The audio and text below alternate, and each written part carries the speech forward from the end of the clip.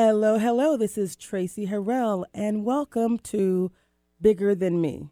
Each week, we focus on how to achieve your definition of success and happiness. On Bigger Than Me, we bring together a combination of ageless wisdom, the latest research, and engaging interviews with amazing people who are sharing their stories to help each of us achieve our full potential. Your journey to transformation begins right now.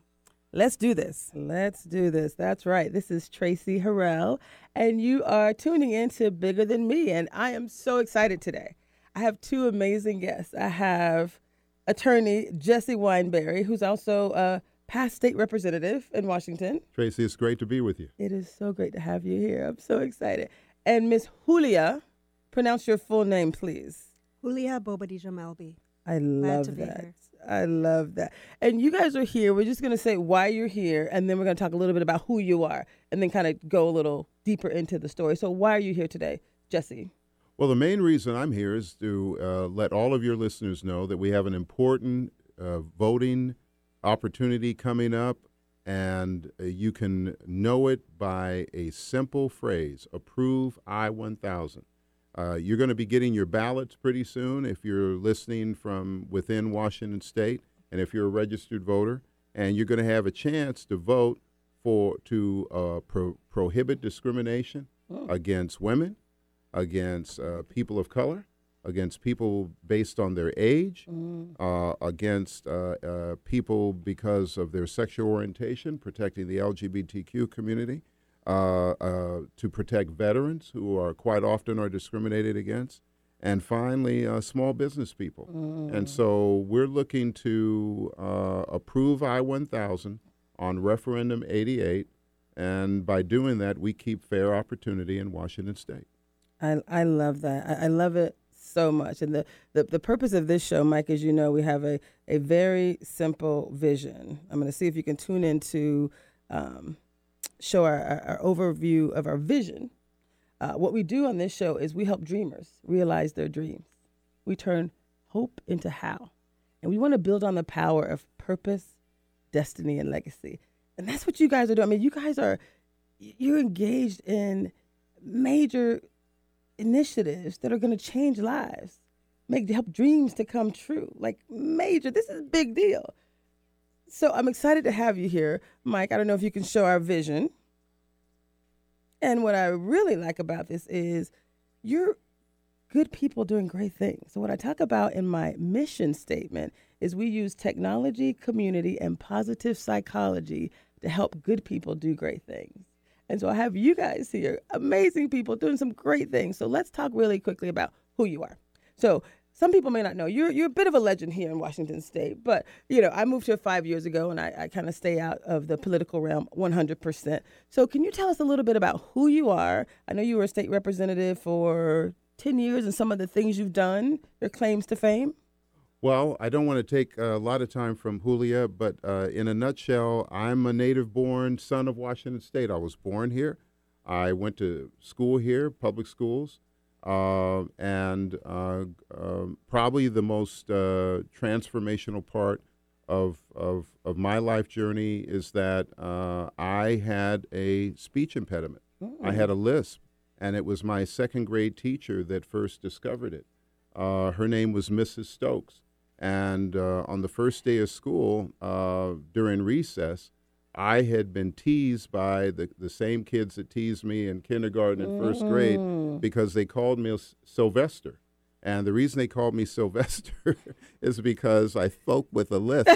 and so there was a cartoon, Sylvester and Tweety Bird. I remember that. And Sylvester was the cat, and he used to always say, "Thuffery and Thuckatash."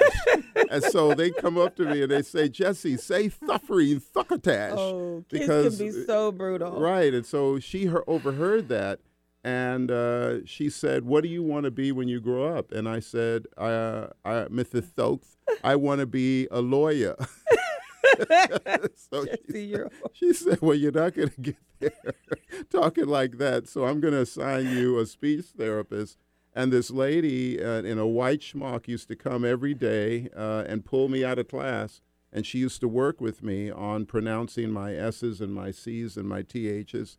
And over the course of that year in second grade, I went from being Sylvester to people finally calling me by my name, which is Jesse. And from that point forward, I'll never be able to thank Mrs. Stokes enough for giving me my voice.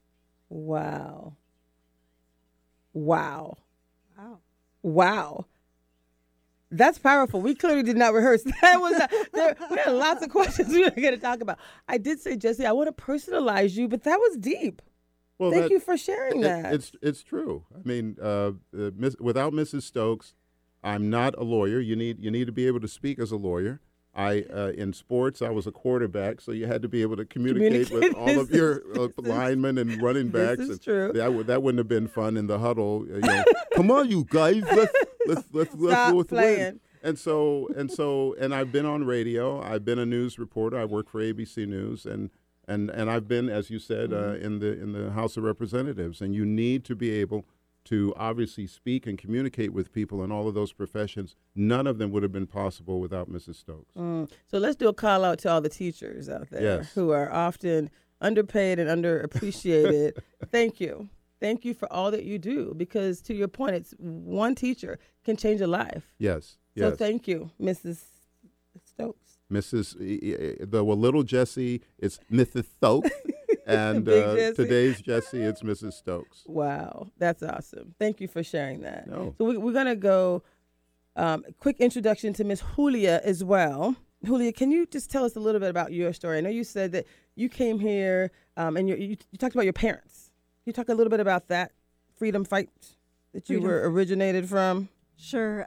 So my father was part of a civil war that took place in Chile when Nixon was trying to eradicate socialism.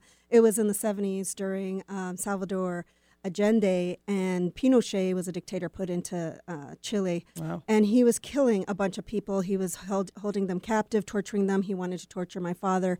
So my father fled to Peru.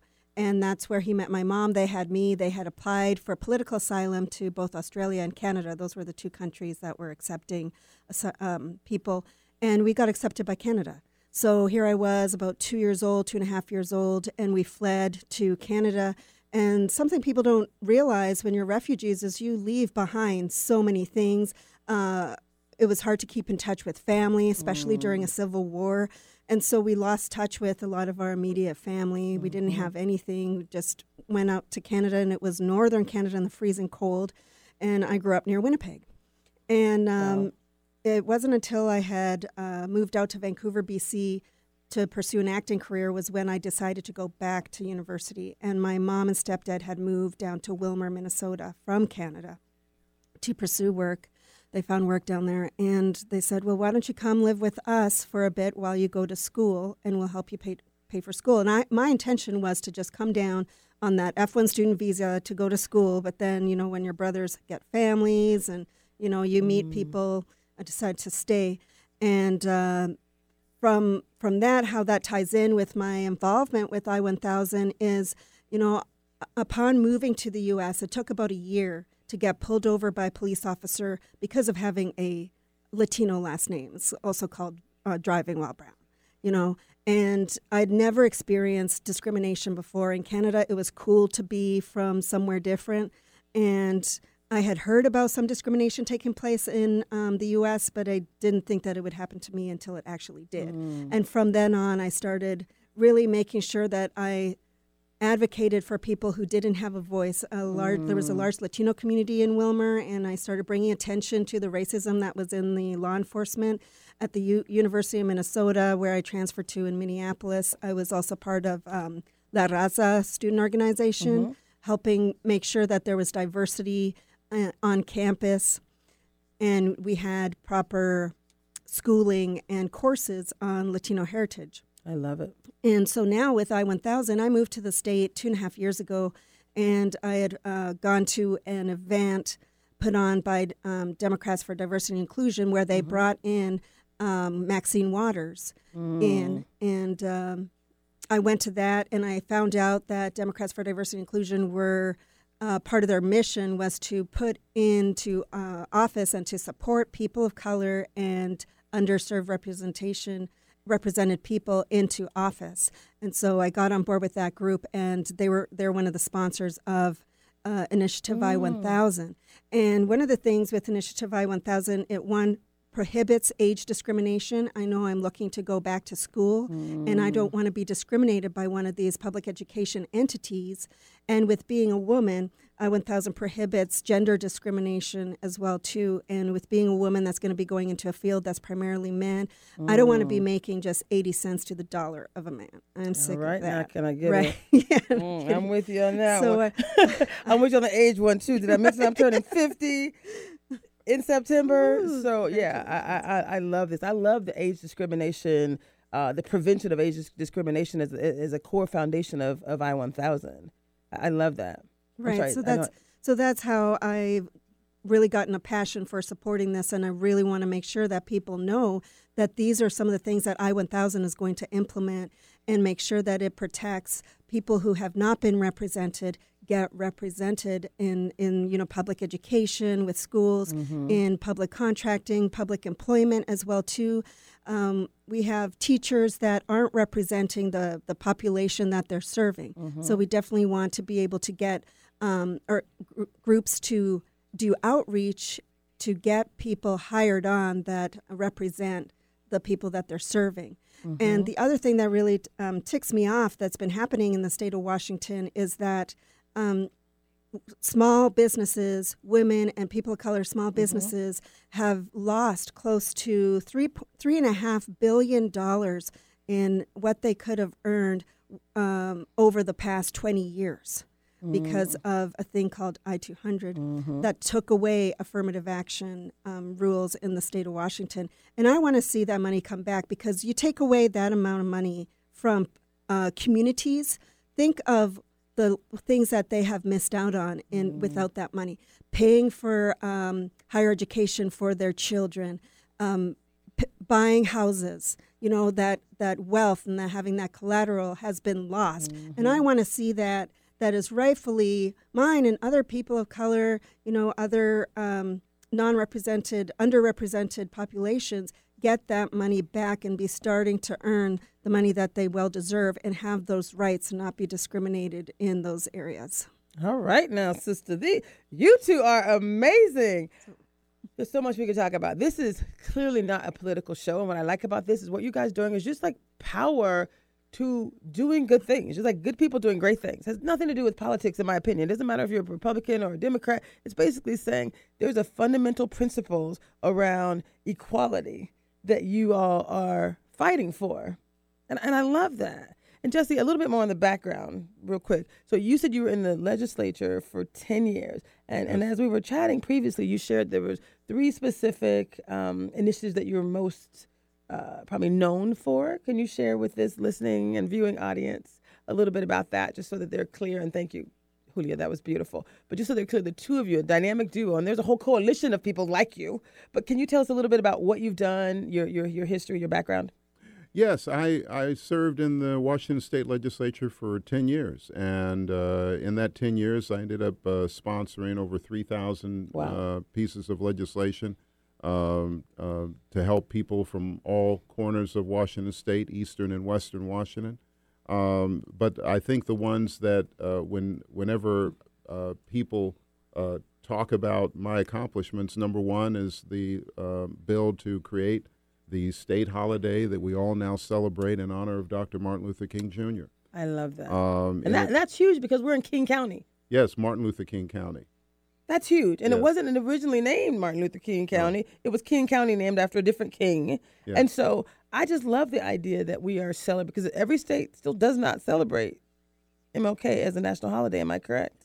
You're right. Not every state in America celebrates it as only the Dr. King birthday. But what we've got now is pretty much 100%. All 50 states have a holiday that is dedicated to civil rights or justice or equality. And so some states include King with other civil rights leaders, so they call it Civil Rights Day. But most of the states in America have joined the federal government in celebrating Dr. King's birthday as a state holiday. We were one of the first 13 states to do so. Wow, that's awesome. The second piece of legislation that I am personally proud of is the $100 million linked deposit lending program. It's specifically targeted to help women-owned businesses, minority-owned businesses, and veteran-owned businesses to get financing for their businesses at a lower rate than what they can get it from the commercial banks. And so that has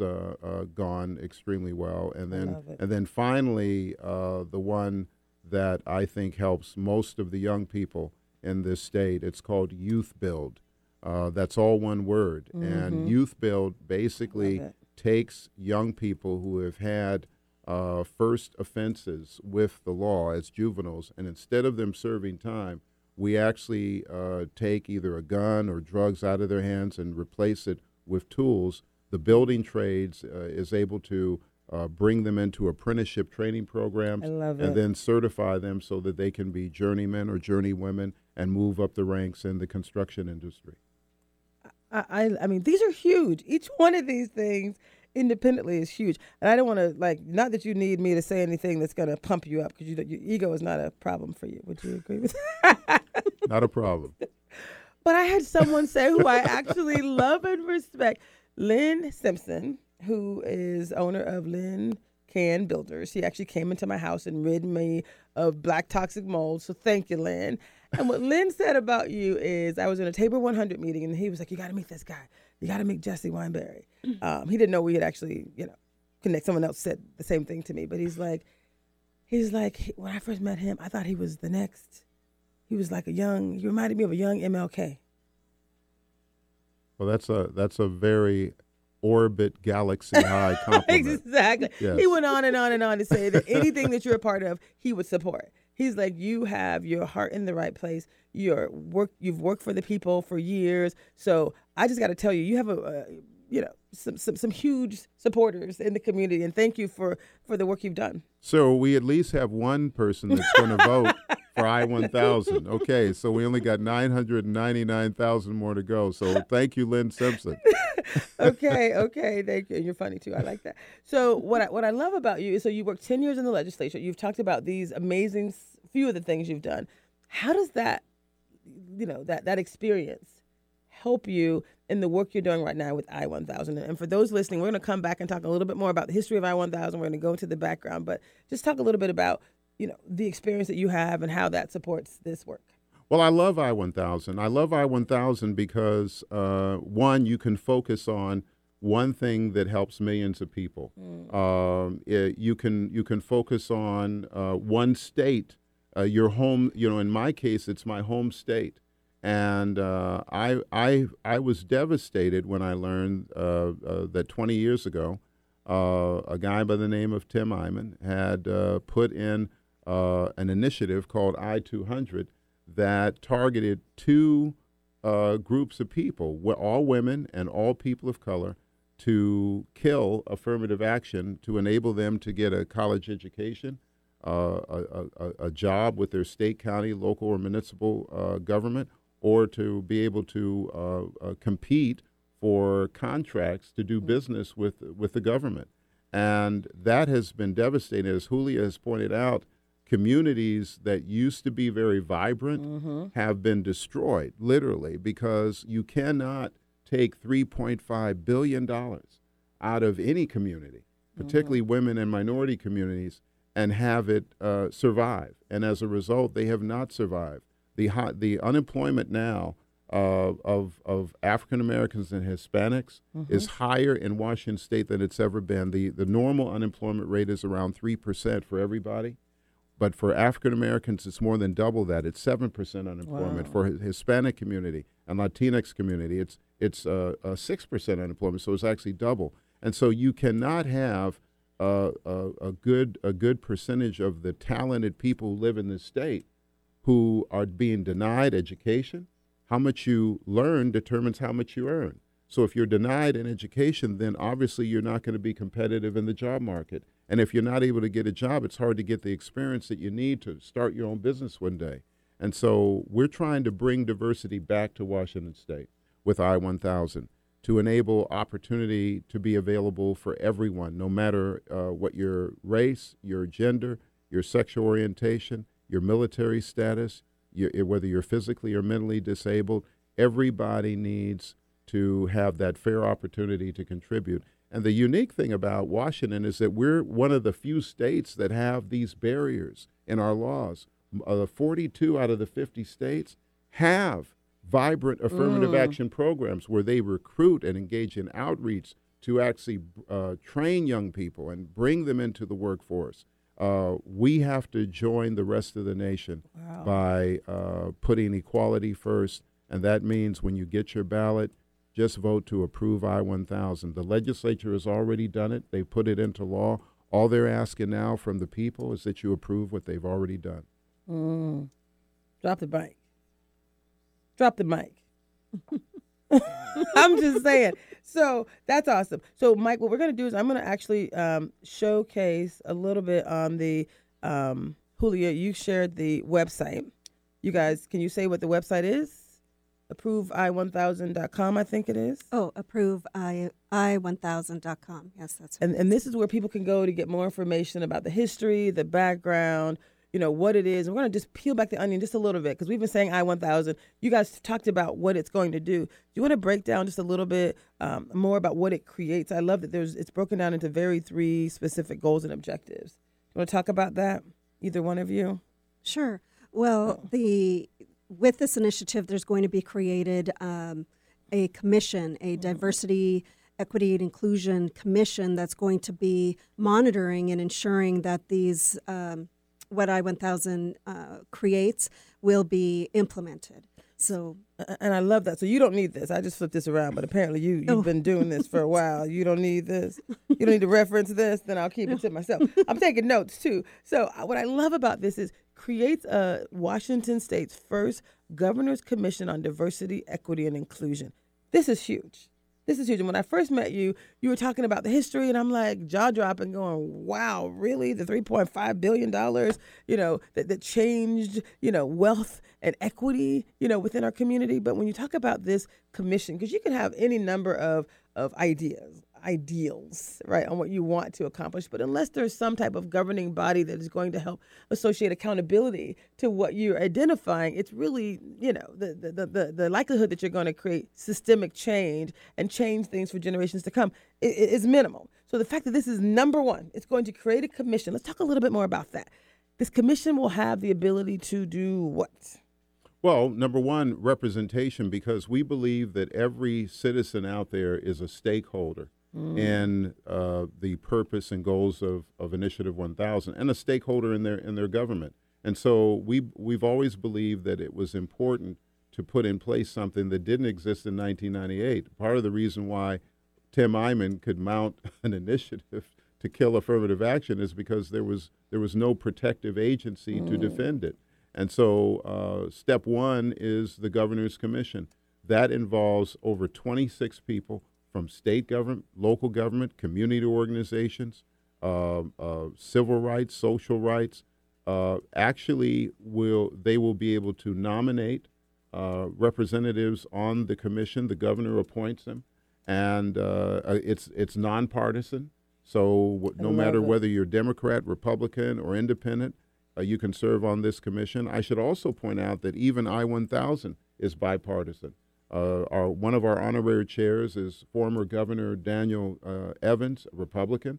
Another one of our honorary chairs is former Democratic Governor Christine Gregoire, a Democrat.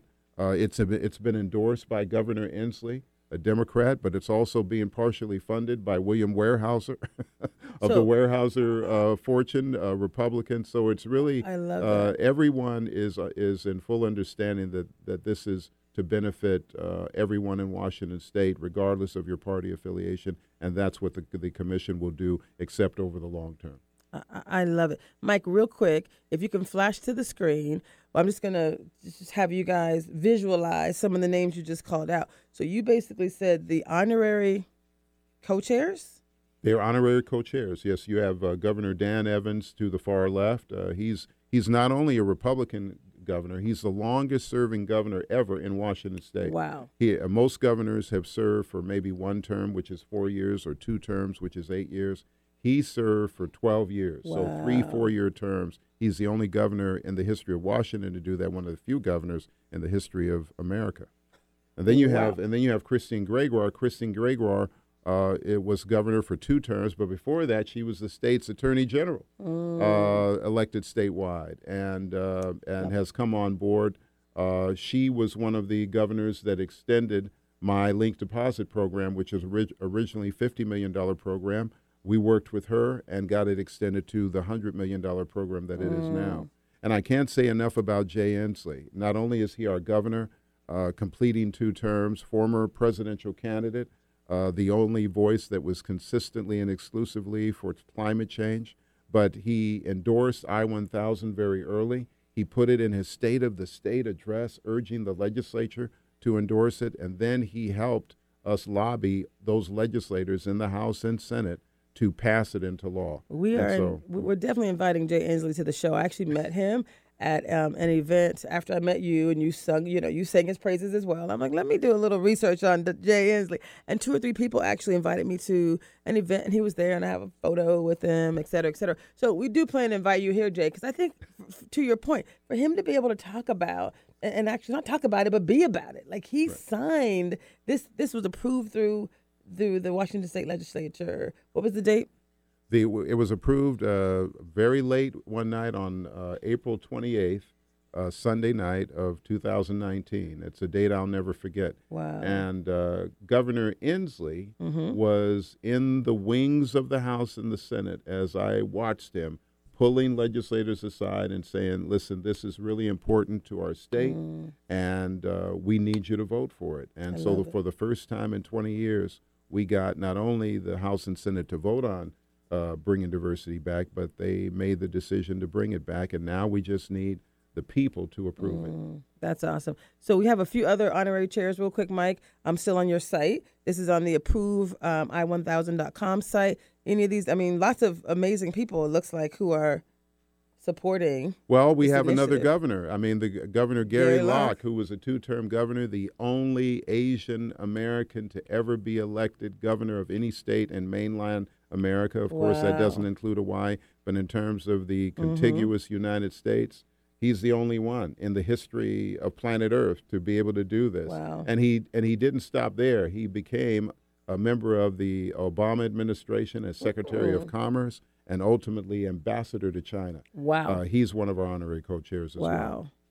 Tons of people, congressmen, you got just tons of individuals here that are supporting this. Now let's move on to the history. We can either look at it here or we can go back here to your home page where you actually talk about, Mike, real quick. We're going to actually have you focus on the second thing that the I-1000 creates.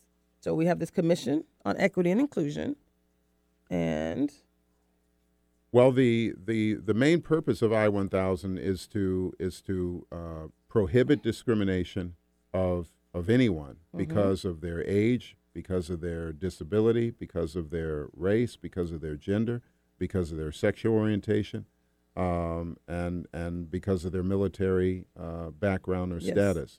And that is, when you add up the people who are citizens and residents of Washington State, that's pretty much everybody. I mean, when we say women, that's over 51% of the 7 million population. And then age. That's another 25%. And so there's very few people who are left out in terms of benefiting from I-1000. Now, the thing that I heard you say in some of our prior conversations, you talked about the support that you have from Washington State residents. And I want people not to kind of rest on their laurels, the fact that, well, everyone supports it, it's pretty popular. They still have to vote. So let's talk about the actions that you want people to take and the win, right? So what do they need to do? What can people expect? So they're not going to the polls to vote. They're going to receive something in the mail. Let's talk about that. Let's talk about the waves of the mail outs and what people can expect and what you need for them to do. Okay, so the first mail out is going to be September 21st. That's my understanding, right? And that is going to be going out to people who are overseas or in the military. And that's close to, I think you said 70,000? 70,000 voters. 70,000 Yes, voters. it's a lot of people. Okay. That's the first wave Right. of ballots that are going out. Right. And then the second wave is going to be going out October 4th. And that's going to people who are outside of the state. And then the third wave of ballots is going to be going out the third week of October, 14th. October 14th. And that's going to be going out to every person in Washington state, all the voters. So basically, you're saying check your mailboxes for most of us on October 14th. Well, that's when they'll mail it out. So anytime between the 14th and maybe a week after is when you'll be receiving your ballots. And what's your deadline? Like you're saying, they're going to get it October 14th ish, right? And when do they need to get it back in by? Well, November 5th. Well, But we want it in earlier. We want to make sure that they get it in before November 5th because it needs to be in the ballot by November 5th. I think it's 7 p.m., something like that. So basically, as soon as you get it, as we're soon as you saying get it. rush it put it in your mailbox. well, there's drop boxes all over the Oh. state, depending on what county you're in. Okay. The counties provide drop boxes. But the good news is that for most of the time that Washington has been voting by mail, the state has not paid for your postage. And so the good news is that you don't have to pay for your postage. And so you can mail it in. It's postage free. It's obviously going to come to you postage paid. But That's as of awesome. last year, the Secretary of State began paying for the postage of your ballot to be returned. So there's no excuse. It's going to come to you free. You don't have to go out to the polls and withstand the rain or cold in November because there's no polls, and you don't have to pay to send it back in. So No excuses, people. No excuses. You get your ballot, you vote to approve I-1000, and vote for your local candidates for county and city school board, and then mail it back in.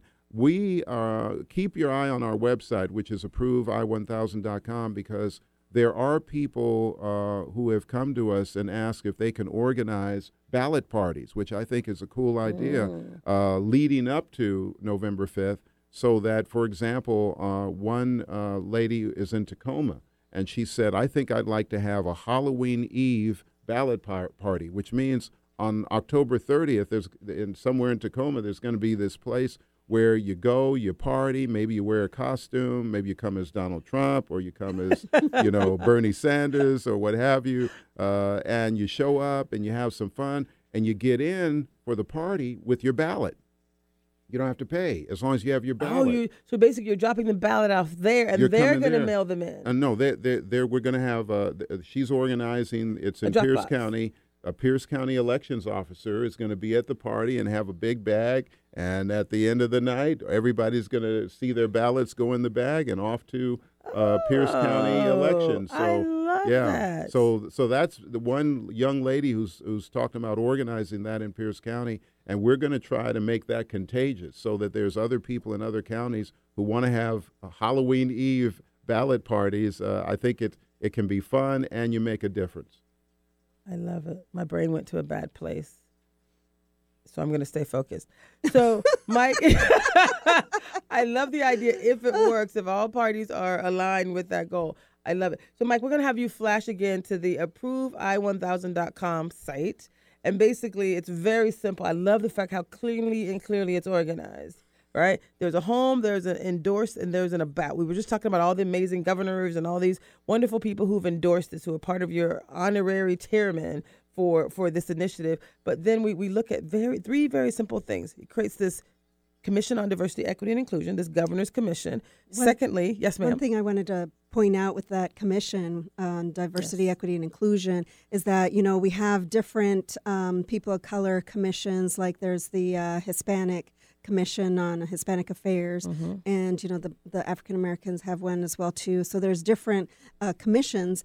However, the one population that has not had a voice or representation on a commission has been the LGBTQ population. So this commission will include them as having a voice on a commission for the first time in the state of Washington, I understand, right, Jesse? That's right. I mean, there may be members of the LGBT community that are on commissions, but this seat is for a member. Specifically Yes, identified. right, Nice. for LGBTQ. And yes, it is the first time that that's happened in Washington State history. Wow, that's huge. That's huge. So we're going to go through the three things again. Mike, real quick, are you flashing the screen?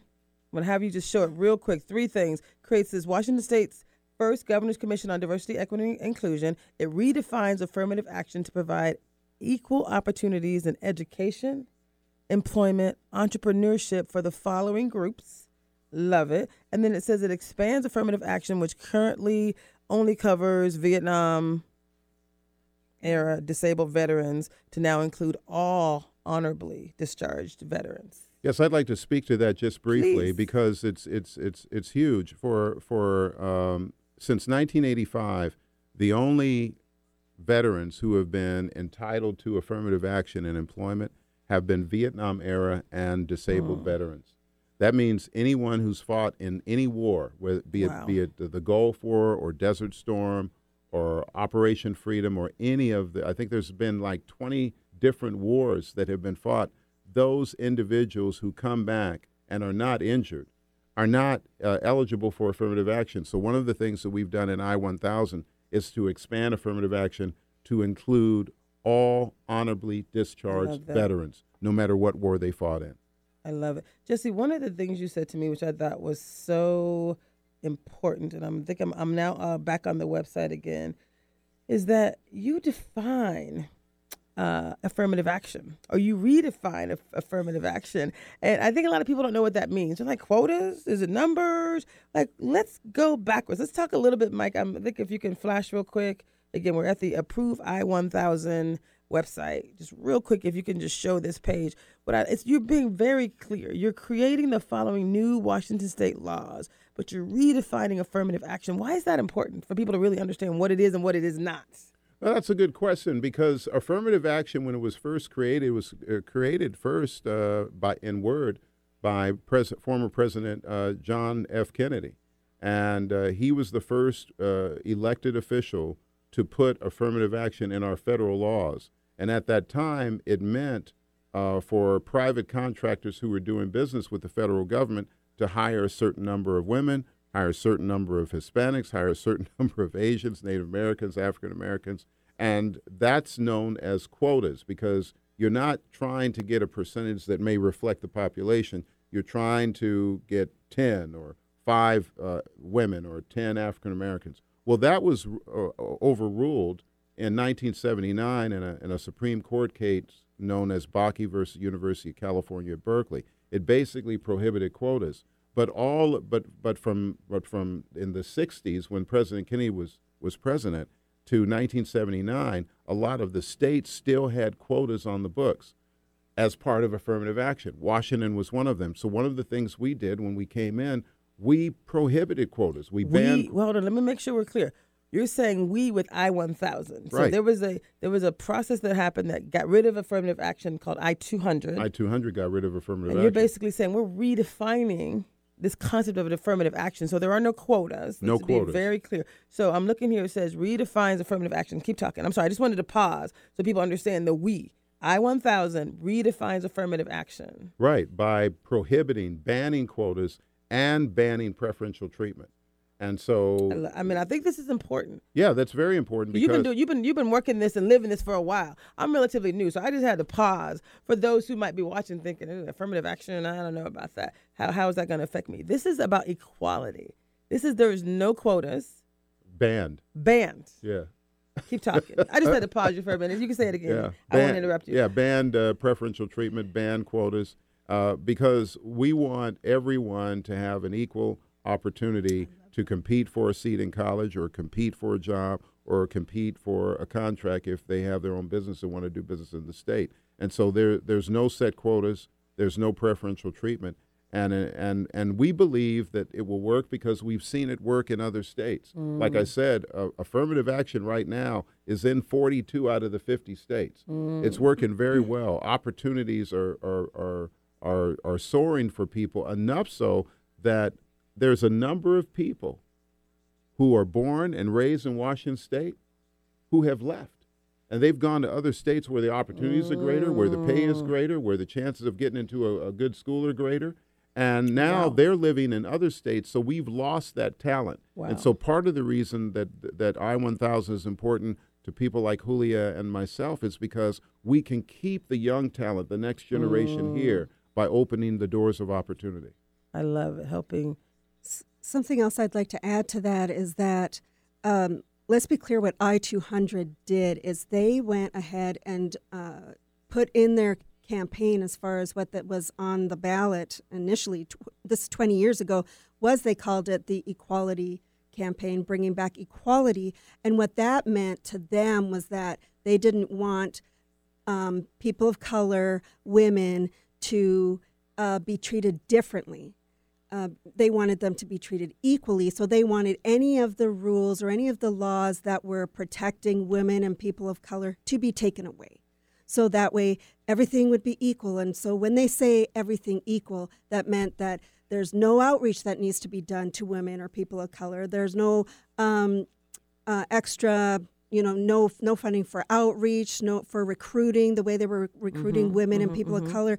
They didn't want that. They wanted that to be gone. They wanted to say, oh, everybody should be treated equal as us white men, because it was, that's who mainly we're pushing this. And so what has happened over the 20 years is that, look at contracting. Contracting has now historically been going to white men, male-owned contracting businesses. I think I heard someone, was it you? And one of them, you tend to throw out a lot of numbers, Jesse. Don't act shy. You said something about or maybe it was Nat.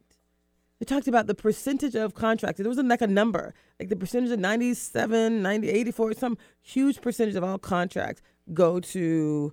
Well, the Secretary of the Department of Transportation has underscored what Julia has pointed out.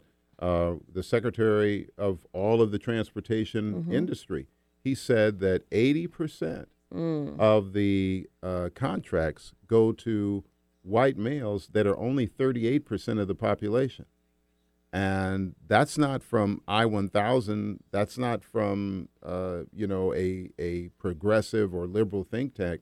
That's from the data that has been released and announced by the Secretary of the Department of Transportation, who happens to be a white male. And that's the 3.5. That reflects the $3.5 billion that you're talking about, because you're basically saying once the protections were taken away, right, there was a inherent discrimination that was then built into the laws. And so now let's get back to I-1000. What I-1000 does, again, it redefines affirmative action, prohibits quotas, defines preferential treatment and bans that as well, expands protections for seniors from age discrimination in public education and contracting.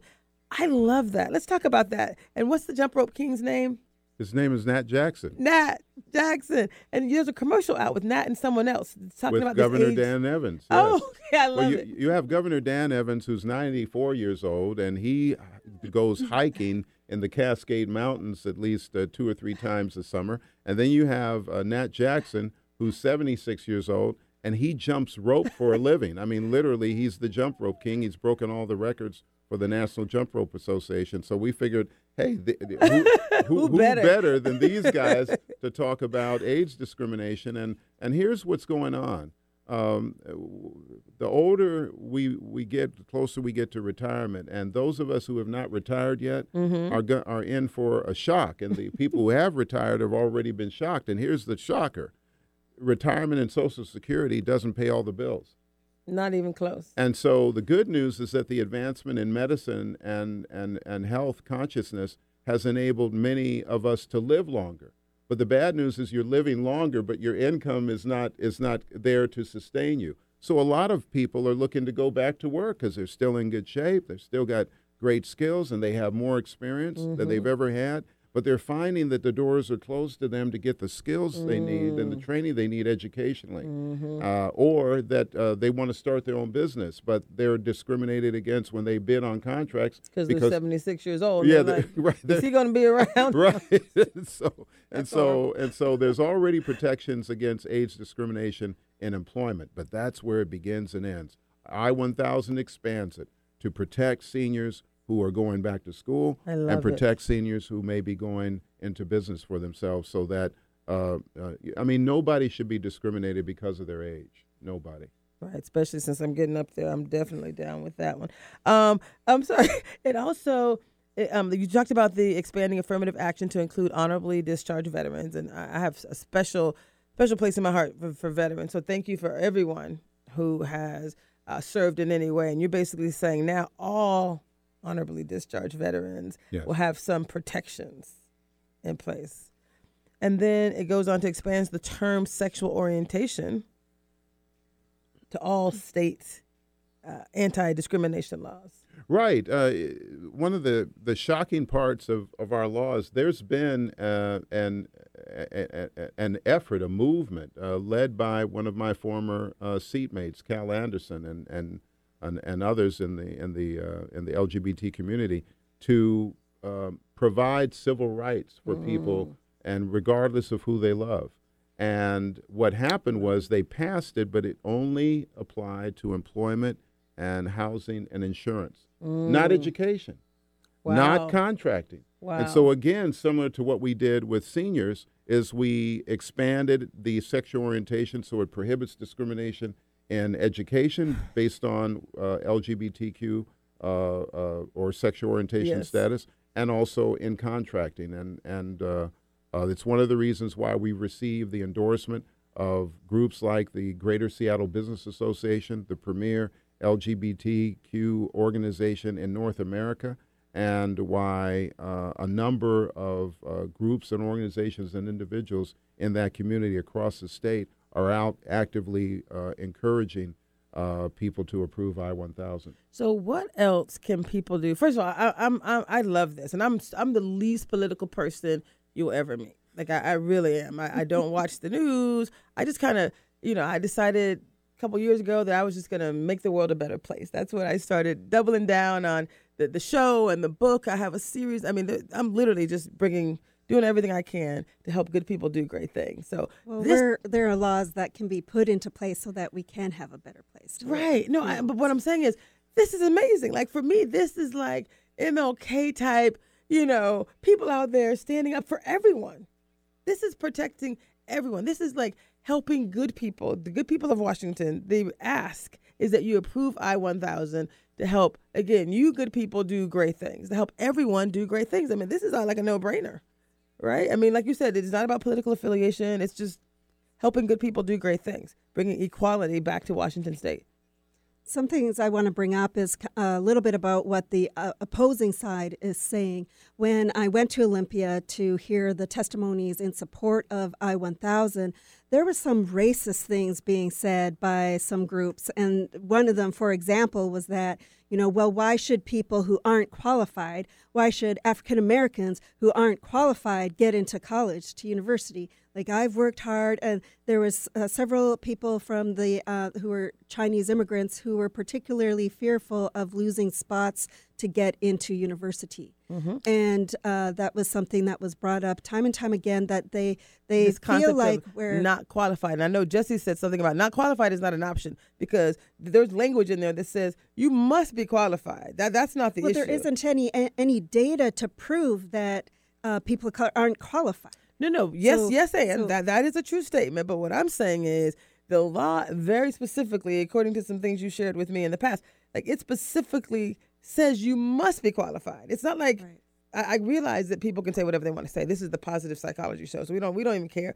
what people say. Well, this is about facts. So can you tell us a little bit about the concept of qualifications? Like you must be qualified, period. Is that end of story? Yes. Well, it's in I-1000. We say in I-1000 that the only individuals who can take advantage of these educational, employment, and contracting opportunities are those who show first that they are qualified based on their experience, based on their education, based on their resume that they've prepared. I mean, no one that I know of can get admitted into a college or university unless you do well on the LSAT. I mean, not the LSAT, but the SATs, and you bring some good grades. So that's where the qualifications begin. But what we're doing at the same time is removing the barriers. We're removing the impediments that were constructed by I-200. I love it. And then creating a bridge for many of those that just have not had a voice to enable them to move forward, like people who are seniors, like military veterans, like the disabled. And so we really are doing what the mission statement says in terms of diversity, equity, and probably the most important word is inclusion, including everybody. I love it. Jesse, I'm going to have you read. I just love how simple the statement is. So for people, when you get your ballot, what was the date again? Most of us will get it on October 14th. 14th, yeah. 14th, some earlier if you're out of the country, or out of the state, etc. Yeah. But if you're living in Washington, you're a citizen of Washington, you're registered to vote in Washington, most likely you will get it after October 14th. And can you read the statement of subject and then the concise description? These are 2 sentences. It's very simple. And they're voting yes or no. Well, the first says the legislature passed Initiative Measure 1000 concerning affirmative action and remedying discrimination, and voters have filed a sufficient referendum petition on this act. And then the second sentence is Initiative 1000 would allow the state to remedy discrimination for certain groups and to implement affirmative action without the use of quotas or preferential treatment in public education, employment, and contracting.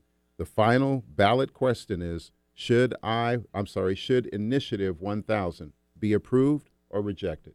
And obviously, we are encouraging people in Washington State to vote that it be approved. Approve.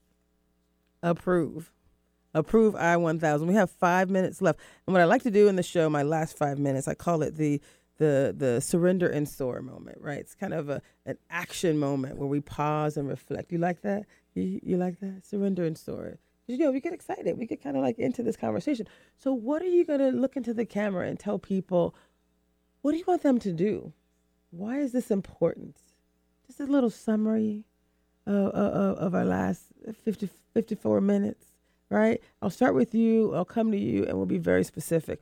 What do we want people to do?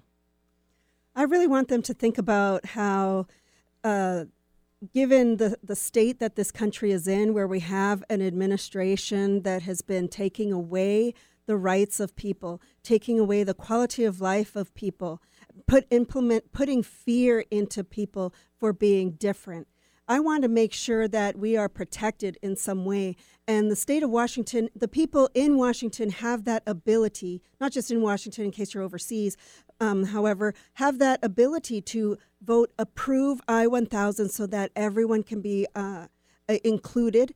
In the verbiage that's going to be on your ballot, it does talk about remedying discrimination, because that is what has happened. $3.5 billion has been taken out of communities that have included women, people of color.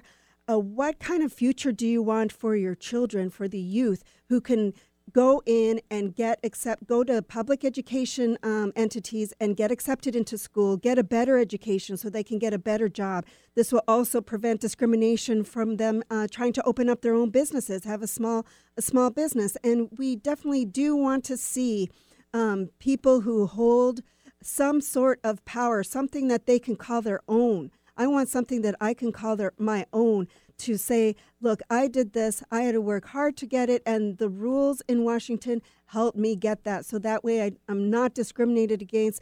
The white male power structure that is embedded into structural entities needs to be taken down, needs to be broken down, so that we can all share and partake in the great pie. So I really want to make sure that I have no discrimination, no barriers that is going to be left up to me. I love it. Put in front of me. And again, I love the support from all these past governors. So, Jesse, we got 2 minutes left. I'll be really... Yes, please. Yeah, I'll be really quick. I started the interview talking about a lady named Mrs. Stokes. She was my second grade teacher. She removed an impediment from me, a speech impediment. I'm asking the voters to be the Mrs. Stokes. I love it. I love it. For Washington State. Keep talking. Remove the main impediment in our way right now, and that's discrimination. And you can do it by voting to approve I-1000. Drop the mic. This is Tracy Harrell, and you have been enjoying it's bigger than me. Because guess what? It really is bigger than me. And you have the power, citizens of Washington, those around the country. Because I also heard you say that people are watching.